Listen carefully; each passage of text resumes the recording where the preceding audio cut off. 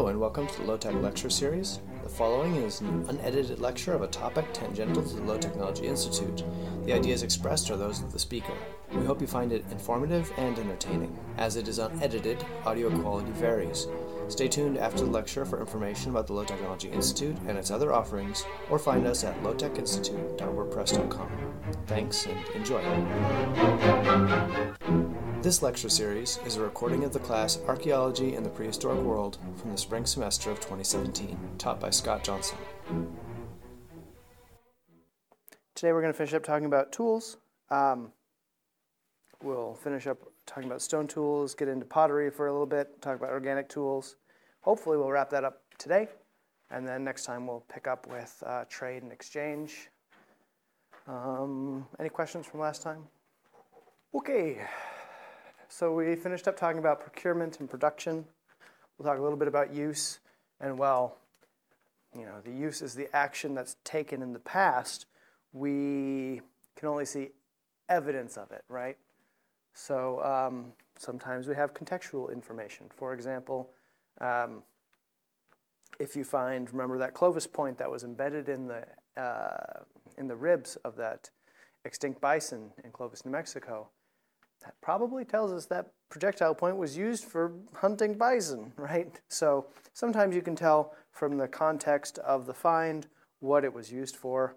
That one's pretty obvious, but that's fairly rare because usually we just if we find, say, projectile points, stone tools and the like, just in the soil, in the trash, in a trash pit, it's a little less clear what it was used for. So if we're lucky, we have contextual.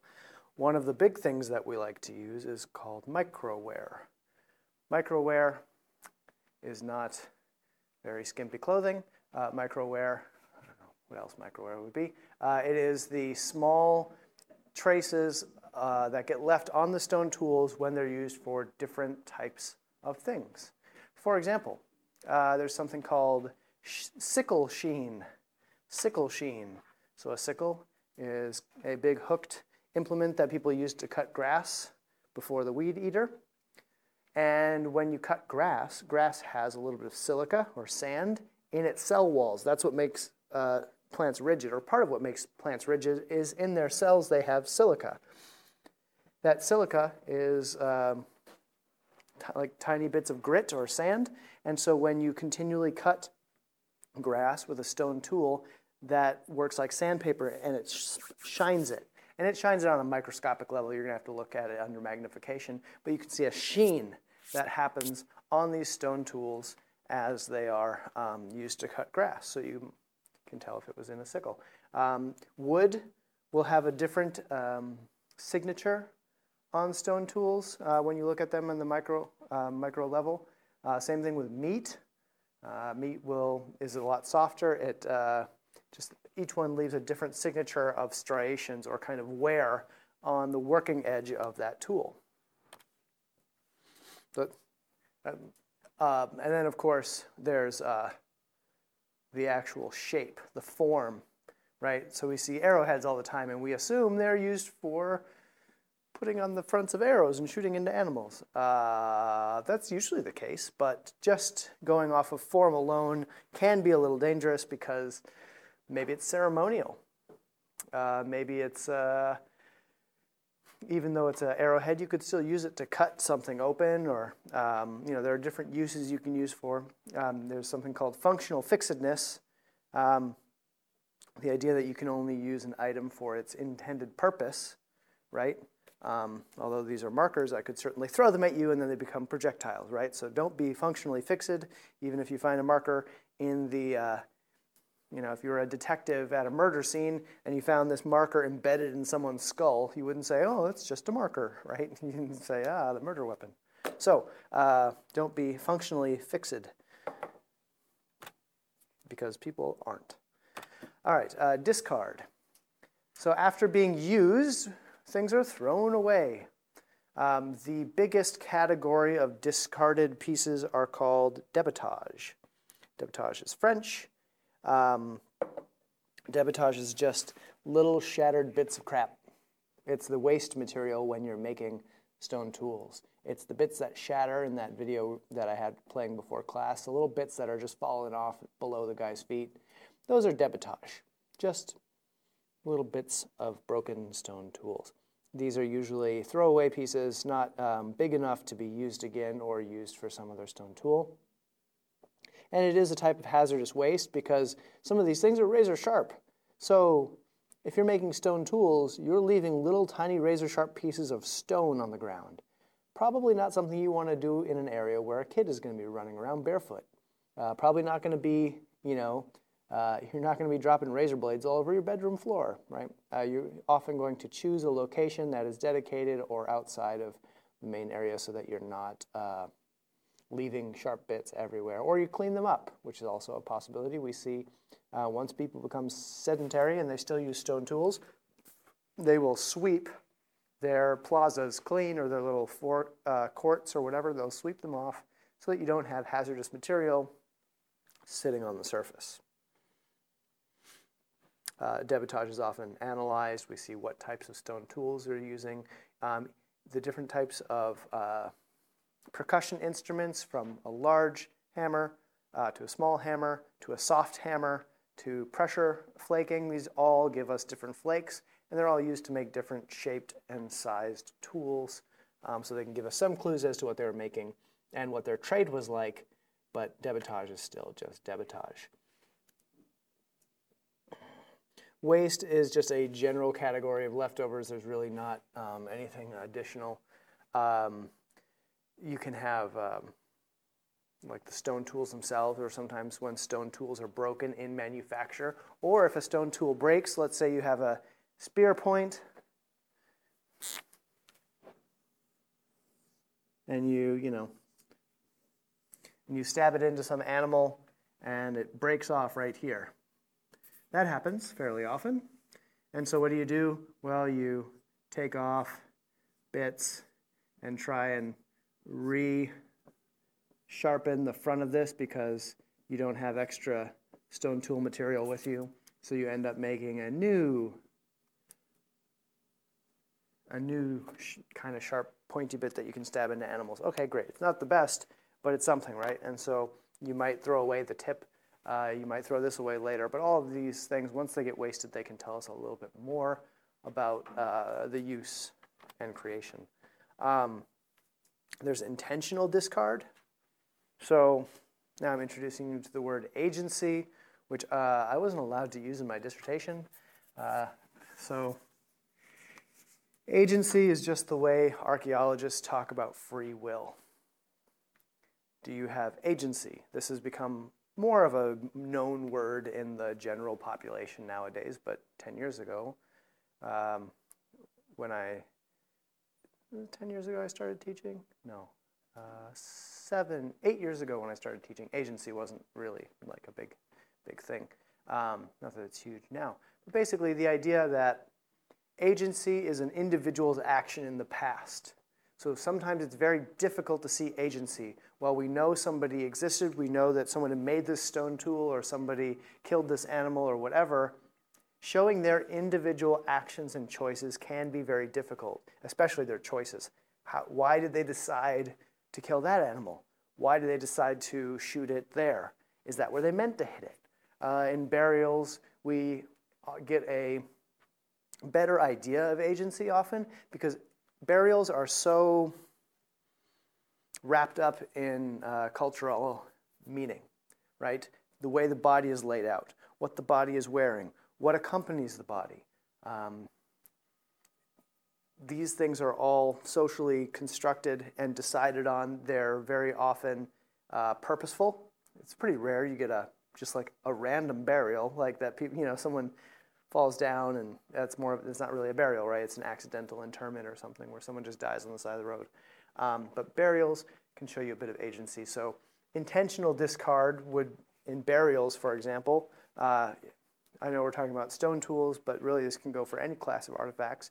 If you're finding something that was intentionally put in the ground or intentionally gotten rid of in a burial, it can tell you a lot about what that person, or usually that group, thought about the afterlife. Other types of intentional discard are a little less glamorous. There's, throwing something away because for example, the stone tool is no longer useful. There were a really famous type of hoe made of Mill Creek chert from southern Illinois. And so basically, Mississippian farmers throughout the entire Mississippi Valley would use a hoe that was a stick with a curve like this. And then on this hoe, they would attach a stone hoe blade. And this would be made out of chert. Mill Creek chert is the most famous. And so what would happen if you're down, here's southern Illinois, here's Missouri. If you're down in Mill Creek, the Mill Creek area or nearby where you can get there very easily, you might attach your hoe to your hoe handle and you hoe your little cornfields. And over time, it kind of wears out and you sharpen it again, and it wears out and you sharpen it again. And over time, it gets to be kind of a nub and no longer useful. If you're real close to this area, the cost of transportation is really cheap, and you can just throw it away once it gets to a more or less medium used sort of state. And throw them away and get a new one. Hooray! But if you live, say up here in Wisconsin, if you were to find a Mill Creek chert stone hoe, it would be worn down to the absolute nub. They would have cut it to there where it's hitting the stick, and then they would have unhafted it and retied it down like this, and then reused it again until there was almost nothing left, because it was such a good type of material, but very hard to get because it was far away.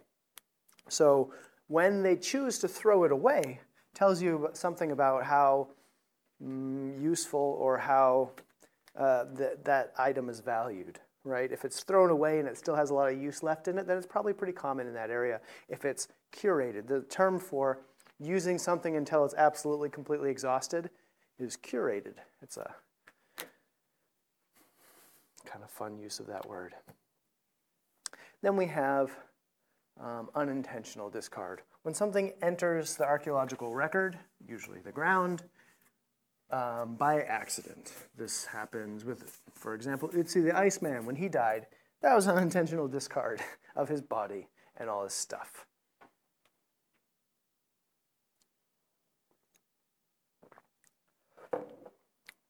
Sometimes it's difficult to tell what was intentionally discarded and what was accidentally discarded. Sometimes we'll find whole cache like this. All these stone tools may represent a cache or a CH or catch, however you want to say it. C-A-C-H-E, just like on your computer. In the Paleo-Indian times, people would often make a whole bunch of stone tools and then bury them in a known location. So they wouldn't have to carry them all with them, but they would have easy access to them when they came back. And then something happened to those people. Either they couldn't find that location again, or they died, or who knows what else. And so they left them there, right? So it was intentionally discarded as a cache. Yeah, I guess you'd call it temporary discard. But then the fact that they never dug it back up, well, that's unintentional, right? So unintentional discard. So sometimes it's a little fuzzy whether it's intentional or unintentional, but it can tell us, all these sorts of discard can tell us more about the people that did it. And then, of course, we have recycling. This was not invented in the 1980s. Sometimes people would take previously discarded items, pick them up, and reuse them. Sometimes it required some reproduction. I'm just kind of riffing on the recycling sort of thing. Really, I guess you'd call it refurbishment in normal English. But this is certainly something that would come apart. Like those, for example, those Mill Creek chert stone hoe blades might be reused for smaller stone tools once they're otherwise discarded and no longer good as a hoe. Sometimes we'll find things that were left much longer, a long time ago, and we'll reuse them just because it's fun. Okay, let's move on to organics. Obviously, Organics do not preserve very well because they're made out of things that microorganisms like to eat. As of right now, I don't know of any microorganisms that eat stone tools. Organics were probably the majority of items people cared for, built, used, etc. in the past, but they are the minority of things that we find. Almost everything we find is stone tools or pottery.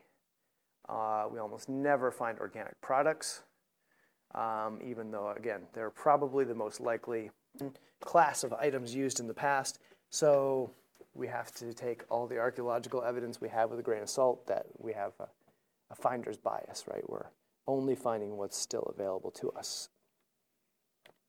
So remember back to when we talked about preservation, what were some climates or conditions under which organic materials would be well preserved? I know it's asking you to think back 2 months. What sorts of conditions? Anybody? Yeah, Eric. Cold and dry. Cold and dry. Yeah. Anyone else? Wet and damp. If it's constant.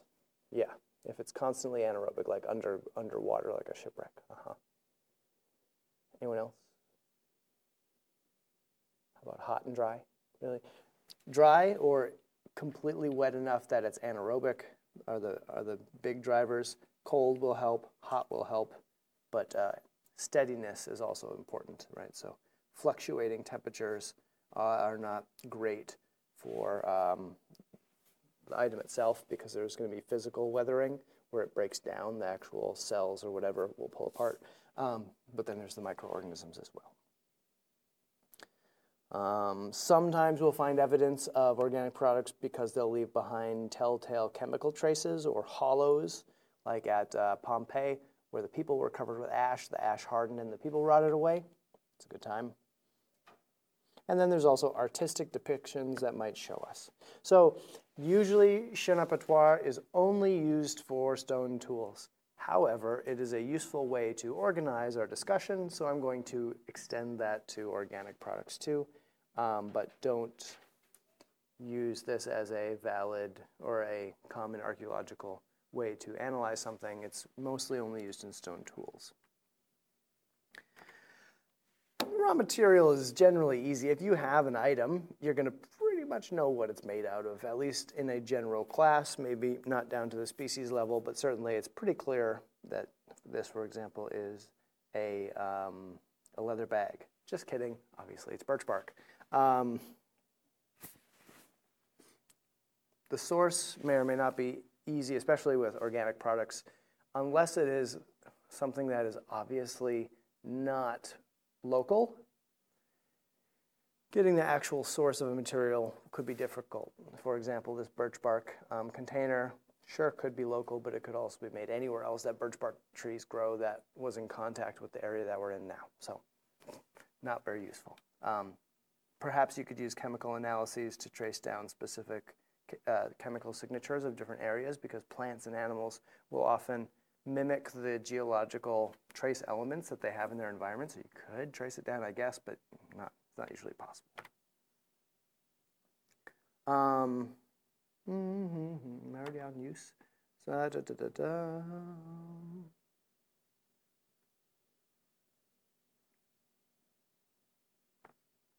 Manufacture. Sometimes you will have items that are called, I've mentioned them before, manuports.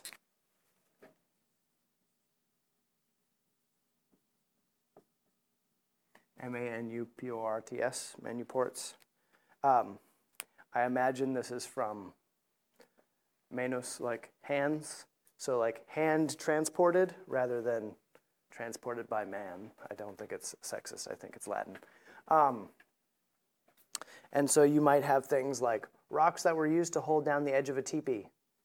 And other than the shape of the rocks or the piles of rocks, and you find this in the Arctic where rocks will sit on the surface, you might find rocks in a circle, and these rocks might otherwise be completely unremarkable, but the fact that they're in a circle of the exact diameter of a whole bunch of other rock circles that you find everywhere, which also happens to be the same size as the tents or teepees that group is known to use.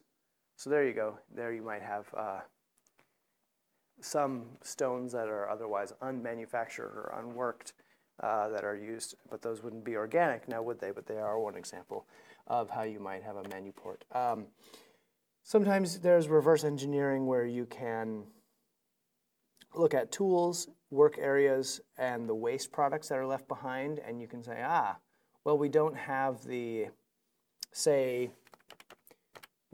actual bark skirt or birch bark container, but we have the tools that would be used to strip trees of birch bark, and awls that would poke holes in the birch bark, and the twine making little widget that was used, right? So we might be able to reverse engineer what had been built. The use, again, you got to be careful with functionality. Well, this could be used as a tennis racket or a snowshoe. It was probably used as a snowshoe, canoes, baskets, right? Generally, the use is straightforward, but again, don't have functional fixedness. People will use whatever they have at hand for whatever purpose they need done at the time. So, and often it's difficult to know what the use was because we're not in that society and we don't always know what the use was. If we go back to that bark skirt, that could just be an everyday skirt, or that could be the skirt specifically worn during menstruation. There in the Southwest, the U.S. Southwest, women would wear a special garment when they were menstruating. So, if you don't know that, you might just say, oh, it's a skirt, it covers the lower half of your body. Well, there's more to it than that. So we can't always know everything about functional objects from objects just from their general shape. Some things we'll just have to admit we're never going to know.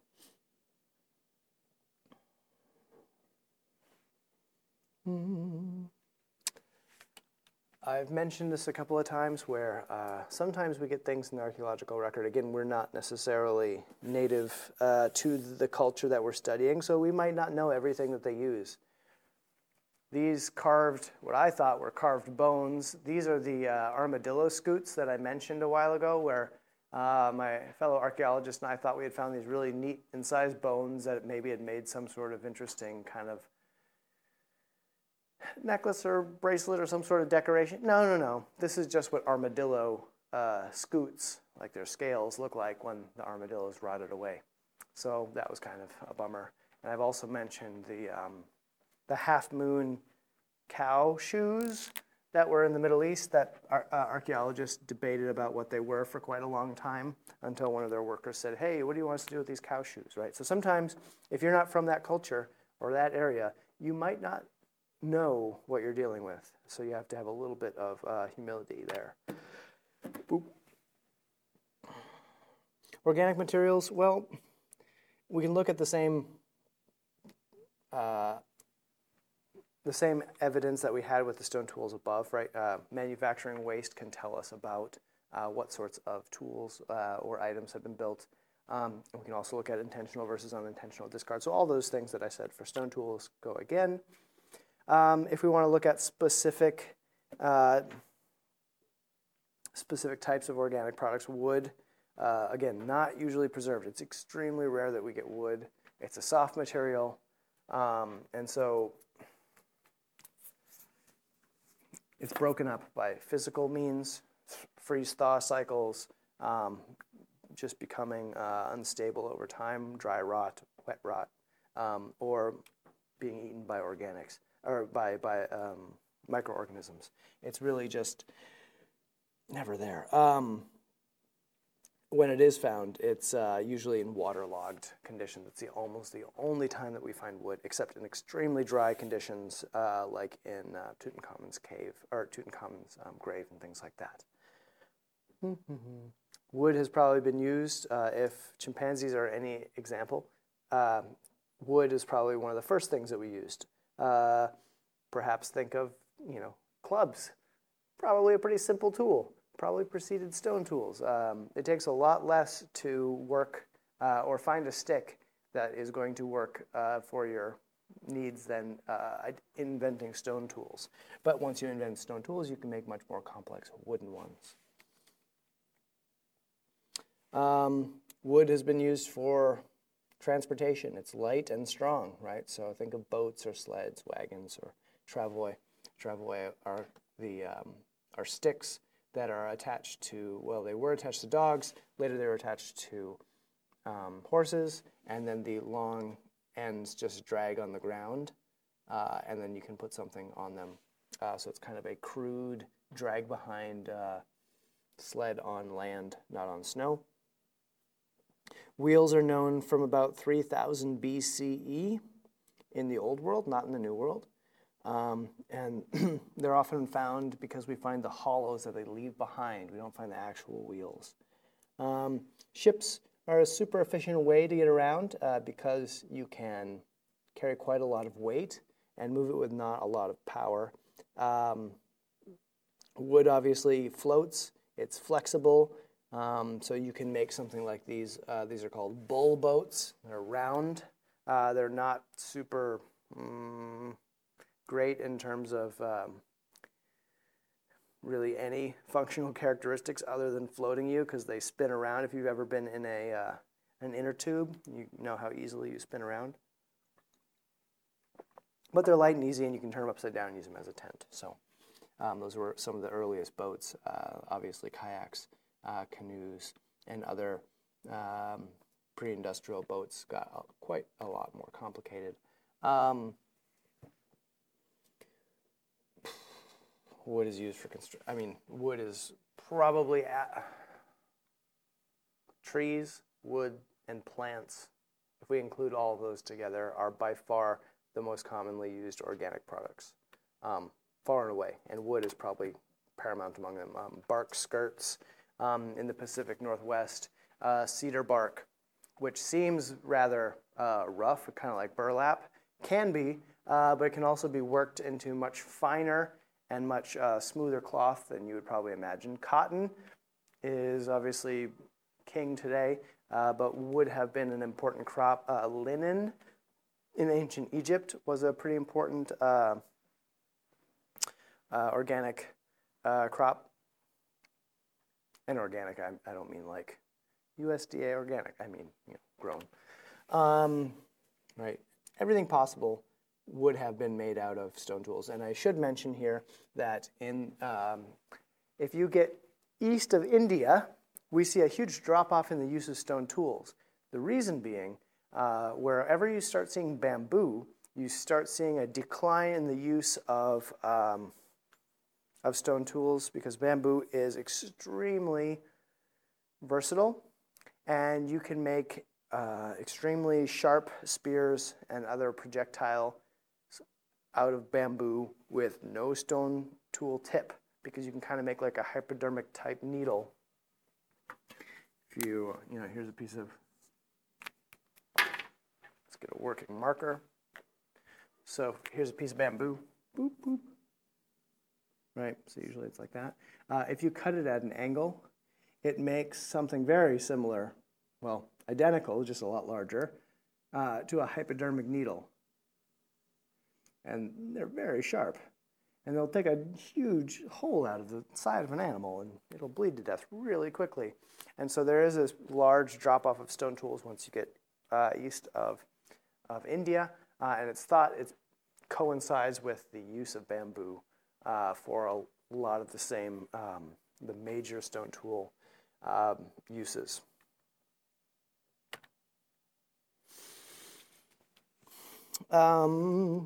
Fibers are long, thin plant or animal filaments that get woven into cord or string. They are woven into baskets or clothing. This is it's probably as old as the use of wood. People have been making things out of fiber. They're only preserved in very exceptional circumstances. There's a few pretty early. There's some hand-woven fabric in Peru from like 7,000 years ago but that's about the oldest we have. But even that's just the oldest we have. Woven fabrics have probably been around for, I can't even hazard a guess because I'd be afraid, probably quite far back. Once people move out of Africa,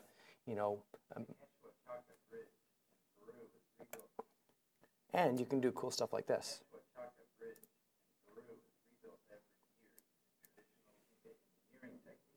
By the local communities on either side of the canyon. This bridge has been continually rebuilt in the same location since the time of the Incas. The entire bridge is built in only 3 days. To construct the bridge, there's a sickle. is harvested and then prepared to be woven into large cables, beginning with small cord, which is twisted together from the local grass. These cords are then twisted to form a larger rope, and the ropes are then braided to create the main cable. Up on the highway, the community works together to pull these ropes to stretch them out. These ropes are woven and twisted. Each rope is made from 30 of the small cords, and then 3 of these ropes are braided to form the cables that will support the bridge. After more stretching, the cables are then carried down to where the bridge will be installed. So they don't stretch it, it'll sag too much. The old bridge is used to run the first cable across for what will become the new bridge. And then the old bridge is cut down and it falls into the water and is washed away by the river. No trace, right? All day long, the community pulls on the new cables to prepare them for the bridge. These supporting cables are anchored to the stone abutments on either side of the canyon. Victoriano Arizapana is the architect of the bridge, and he uses traditional methods which have been handed down in his family for centuries. Trabajito que mi papá me ha puesto, que empezamos desde los 12 añitos. I just switched to Quechua.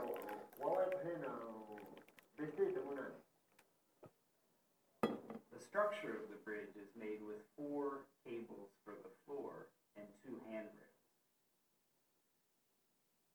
The bridge weaving begins in the morning with Victoriano weaving from one side and another worker weaving from the other side until they meet in the center of the bridge.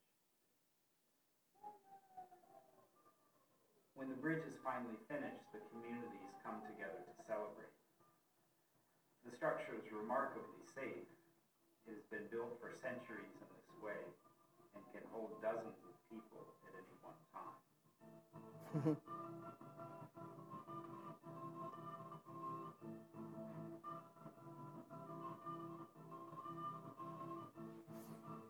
There's some hose as well. So there you go. And if you think about that bridge, what evidence are we going to see of that? Well, you're going to see the mounts for the bridge on either side, and that's it, right? So those are built into the stone abutments on either side. So bummer for the archaeologists, but really neat. They used to ride horses across those when the Spanish came, so pretty strong. Pottery. The earliest pottery was actually made into figurines. The earliest we know of, and again, that we know of, and this changes over time, was 26,000 years ago, KYA, 1,000 years ago, in Dolní Věstonice in the Czech Republic. Or they changed their name now, didn't they? It's Checha? Czech Republic changed its names. Yeah. Anyway, we don't really have kilns until about 8,000 years ago in the Middle East. And again, these are some of the earliest that we know of. It's sometimes hard to see kilns because they are not always permanent sorts of structures. They can be made a little more ephemerally, or so they disappear. Sedentism is a prerequisite. And so why would sedentism be a prerequisite for pottery making? Why would you have to be still? have a permanent location or a semi-permanent location. So you don't have to keep moving while you're making like different things. It could like break. Right. Or you could like lose tools or things Right. on the way. Right. And yeah, letting them dry out properly, and they're heavy and moving all the stuff around. Yeah, it's much easier if you're a sedentary person. Therefore, we don't really see a lot of pottery, even though this Dolní Vestovnici early 26,000 years ago figurines, this is not one of them, but it is an early figurine, it is. Those could be carried with you. You could make those in a day, and you throw them in the fire and they harden, sort of thing. They're not really, if they fail, it's not like losing a pot or something like that, right? So you don't really see a proliferation of fancy pottery until people become sedentary agriculturalists, and even then it takes a little while. The earliest pottery is really nothing fancy. It's just basically fired clay. You've probably made more complex pottery in high school art class. Excuse me. The nice thing is it preserves really well. It's clay. Once you turn clay into pottery, it's somewhat like a stone. There's not much organic interaction with microorganisms or anything like that. The only thing that's going to break it down is if it gets crushed. Clay is fairly straightforward to gather. You can get it from pits or rivers because clay is a very fine, sediment. A river will often sort out different types, or water of any type, will sort out different levels or layers. Actually, if you go to your backyard and you take a handful of soil, you put it in a mason jar, you fill it half with water, you shake it, you let it sit overnight. The next day, your mason jar is going to have water, and then it will have layers of different soils, or different types of soil, kind of that we talked about before. Your bottom stuff is going to be the biggest particles that need the most energy to stay suspended in the water, like your sand. And then you're going to go up in increasingly small sizes of sediment. So sand, silt, clay. Clay will be your top layer. So imagine something that naturally puts soil into water and then separates it out like a river. Sometimes in the bends of rivers or in different locations along a river, you're going to find deposits of clay where the water slowed down enough to drop the clay out. Sometimes you'll find it in what used to be a river channel. Anyway, once clay is found and mined out, it can be conditioned by adding what we call temper to it. This can be sand or ash, feces, blood, or grog. Grog is ground up old pottery. There's a lot. You can add all kinds of stuff. Some will, shells. It really depends what you're making. Each one will add a different characteristic or condition to the clay. Firing requires a lot of fuel. That means you need to have a lot of trees or a lot of brush or a lot of something to burn to get it to the right temperature. You can't do this in areas. This is one of the reasons that they didn't make bricks in the Middle East. Instead, they made houses out of mud brick. They didn't have time, or they didn't have the fuel to fire that many bricks because of the high temperatures that are required to be sustained to turn the clay into pottery. So here we have, I was collecting clay out of our excavations. I made settlement ponds, and the clay collected in the lowest one, and then I scooped it out, and I was basically conditioning the clay. We are all familiar with some forms of clay production. Most of us, I assume, have made coil and pinch sorts of pots before, pinch pots or coil pots, even in elementary school. How many have used a wheel to make a pottery wheel? A couple of you. Pottery wheels weren't invented until, oh, I don't have the earliest date for pottery wheels. Dang it. They're only a few thousand years old. The interesting thing is they probably started out because people would make kind of a lazy Susan. They wouldn't be using the lazy Susan to turn as fast as a pottery wheel, but they would have their pot on it, and then they would turn it and work it, turn it and work it, turn it and work it, so that they could make it a little more even and a little more, complicated forms and things like that. Eventually, somebody figured out that the rapid spinning of that wheel could make extremely complex, very thin and very fine forms.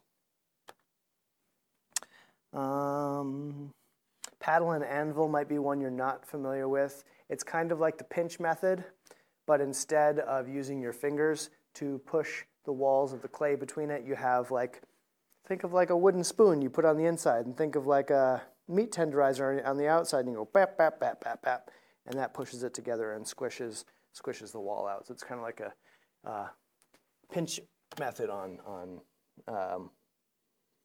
steroids. Okay. Surface treatment. These are different ways to make the surface look different or look the way you want it to. Sometimes you might want to have a really fine, thin layer of really nice, smooth clay on the outside, whereas the inside you want to use a more economical or easier to get less fine-looking clay. And so you might slip it. One way you can do that is by suspending the fine clay in water and then dipping and pulling back out the otherwise finished product that dries on the outside, and then when you fire it, it has a nice slip on the outside. Incising is using a sharp implement to make designs or patterns. Often these are geographically and spatially is geographically, and temporally distinct, like the designs on a Coke bottle today are different than the designs on a Coke bottle 10 years ago. We're not the first ones to come up with changing vessels for drinking. This has been going on for 8,000 years or however long we've been making drinking vessels. Glazing is putting something that has silica in it, and it actually makes a glass-like surface on the outside. Burnishing is actually really cool molecularly.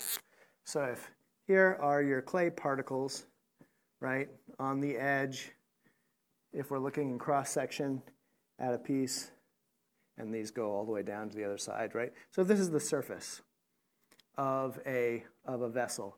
If you burnish it, you're using a very hard, flat surface to rub. And you rub and rub and rub, and what it does is it kind of depresses and squishes out these surface pieces of clay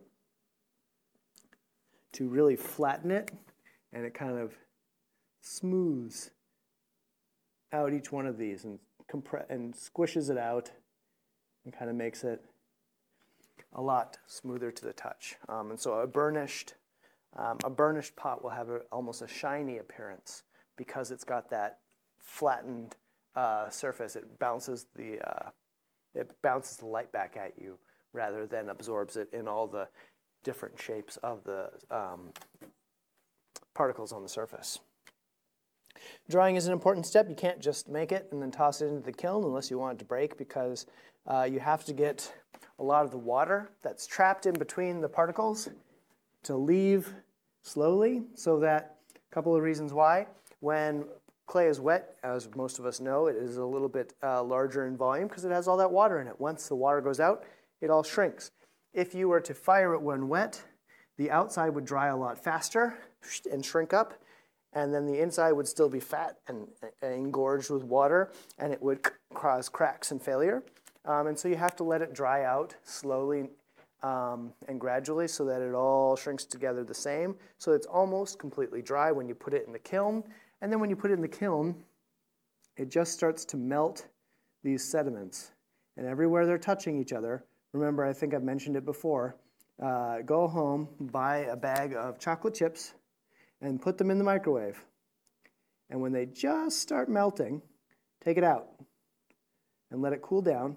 And then once it's cooled down, you should be able to lift out a whole big giant chunk of chocolate that's kind of fused together. You can still see the different chocolate chips, but they're holding together in a solid mass. See, if I was really nice, I would bring in a microwave and chocolate chips and do this for you in class, but I can't bring in a microwave and yeah. Anyway, so that's what pottery is. Pottery is when you get these things melted kind of and stuck together. Ceramics is another level of melting.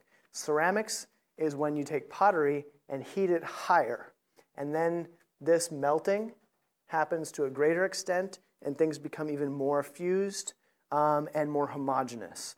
So all ceramics are a type of pottery, but not all pottery is a type of ceramic. For example, the terracotta, what do you call them, pots for plants. They're not ceramic. They are pottery because they're not fired to this high level. So a little bit of a technical distinction. That's why I get annoyed when people say ceramic analysis. Well, most of the stuff that we're dealing with archaeologically is not ceramic, but I digress. Once it's dried, these are Egyptian kilns. And what kilns do is reduce the amount of fuel you need because you're concentrating and more fully using the heat generated by your fire. So an open pit fire certainly works. And sometimes people, they would put out layers of wood and they'd stack their pots on it. They would stack wood and brush in and around the pots and another layer of wood on top, another layer of pots or whatever, and they'd burn that whole thing. It would be a huge bonfire, and I'm sure it would be quite the fun thing to do because you'd fire a lot of pots at once. It's kind of an economy of scale. The more pots you fire, the less wood you need per pot. If you were just to fire one pot, you'd need quite a lot of wood for the one pot. Anyway, if you want to be even more efficient, you'll build a kiln, often made of brick or other fireproof material, and there you would make your fire, and the hot air exhaust would go up through and heat these items enough that they would become fired. You're going to lose some breakage in there, but for the most part, it's a pretty efficient way to do it. There are two different types of environment, at least chemically. They're called oxidizing environments and reducing environments. So oxidation is what happens when you get salt on your car and it rusts, right? Oxidation is the same thing as rust. It is iron becoming oxidized or kind of like burning. And so a lot of clays have a heavy iron content. And so when they're fired, if there's a lot of free oxygen in the air, that iron inside the pots will turn red. That's why terracotta pots are red. It's the iron in there that has basically rusted. So that's rust that you're looking at. That's why it's red. In a reducing environment, though, if you are to plug up, get the fire going really well, and then plug it up once the pots are in, it eats up all the oxygen, and there's only heat. And so the same type of pottery, exactly the same, fired in an environment without oxygen, will come out looking white or gray or brown, maybe not so brown, but it'll come out looking completely different just because there was no oxygen for that iron to gobble up and oxidize. Fire clouds are kind of like soot. Not quite, but imagine if you're cooking over a campfire and you get like licks of soot on your pot. It's kind of the same thing, but in a more permanent fashion on a piece of pottery that's been fired. Vitrification, again, refers to extremely high heat that starts to turn things into closer to glass. This is what happens when you make ceramics. It's that higher temperature that is rarely achieved in the ancient world. It has to be over 900 degrees Celsius.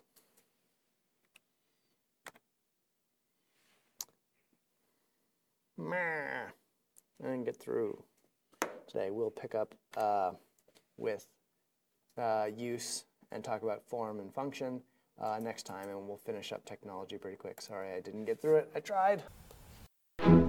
Thanks for listening to this low-tech lecture. Find out more by visiting our website, lowtechinstitute.wordpress.com. There you'll find the Low-Tech Podcast, our blog, our event calendar, and other things going on around the Institute.